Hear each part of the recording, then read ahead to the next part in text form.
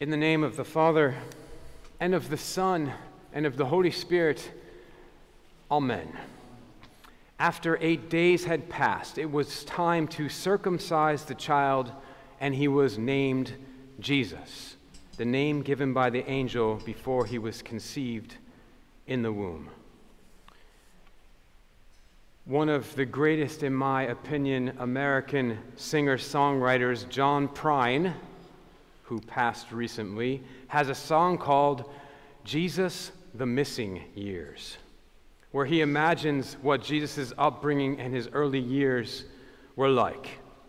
Now, his song is a bit absurd and even irreverent, even though Prine is a believer. But the Bible really invites all of this speculation. What was Jesus' childhood like? Did his father Joseph spend enough time with him? Did he get into trouble? We know a little about that. Did he have problems with bullies? That would be interesting.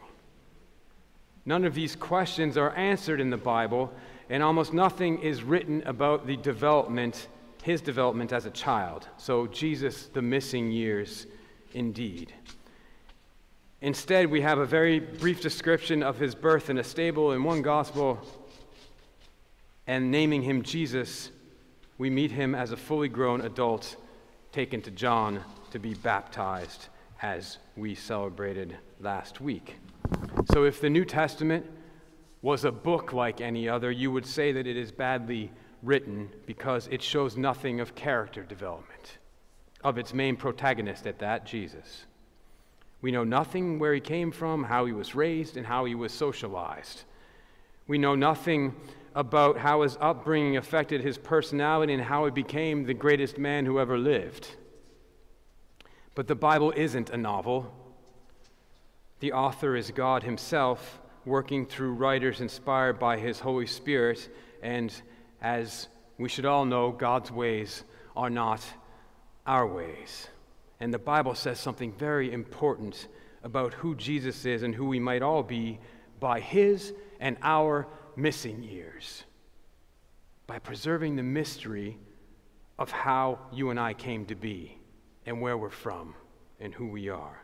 Because in the end, for the believer, who we are, our personalities, our identity, are neither defined by our DNA, our nature, nor by our family, our nurture, but they're an unfolding revelation, a gift wrapped up in our relationship with God for the believer.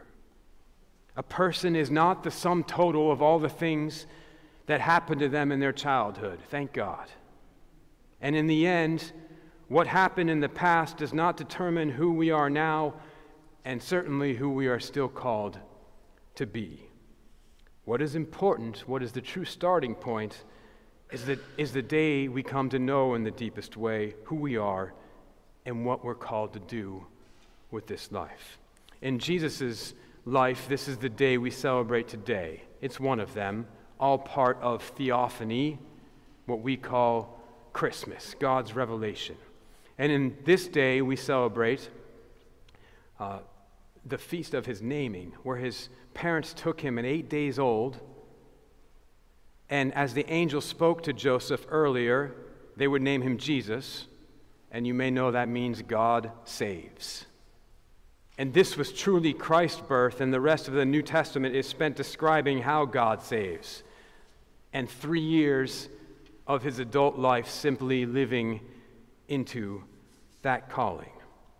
And same with us. If we wish to really be fulfilled in this life, we're invited to begin at the same point. Our upbringing and development, what we got and what we didn't get, they're important, they're real, but they're not the be-all and the end-all. And we've made great developments, especially in this country, in the social sciences, and I'm a big fan of adolescent development and psychology and sociology, and those are all great tools to understand how we're formed within a family and within society. But none of these things determine us. There are so many X factors, and the greatest X factor, of course, is God. And God shows time and again through our Holy Scriptures that as believers, We're much greater than we think we are, both as individuals and as communities. The underdog, the outcast, the sinner are especially loved by God, probably because there's room for God to work. God is the God of the living, Matthew says, not God of the dead. All things remain possible through him. And so, like Jesus, we also have a name given by God. We're known and loved by him before we even come into the world. God is our parents before our parents. And the great power of this is that if you seek God's name for you, it matters much less what happened to you along the way, whether you had a bad childhood or a good one. And I think for all of us it's mixed. What is important is that we are here now by the grace of God. And what is important is where we are truly born is when we hear God's Christmas calling to Jesus that we talked about last week. This is my beloved Son, this is my beloved daughter, in whom I am well pleased. And that's why Jesus has missing years, and so do you and I. Where we come from and who we are will always be shrouded in mystery, and as we know well, God alone holds the answers to all mysteries. So go to him. And on this feast of the naming of Jesus, of God saves, let's find our salvation, which is wrapped up in him. And as the Christmas season continues and this new year continues to unfold, let's remember to hold both our pride loosely, all the great things we think about ourselves, as well as our shames, all the worst things we think about ourselves, because neither of them is finally true. It's from God alone that we receive our true identity and strength, redirecting both nature and nurture, and reimagining our past and our future, now and always, and unto the ages of ages.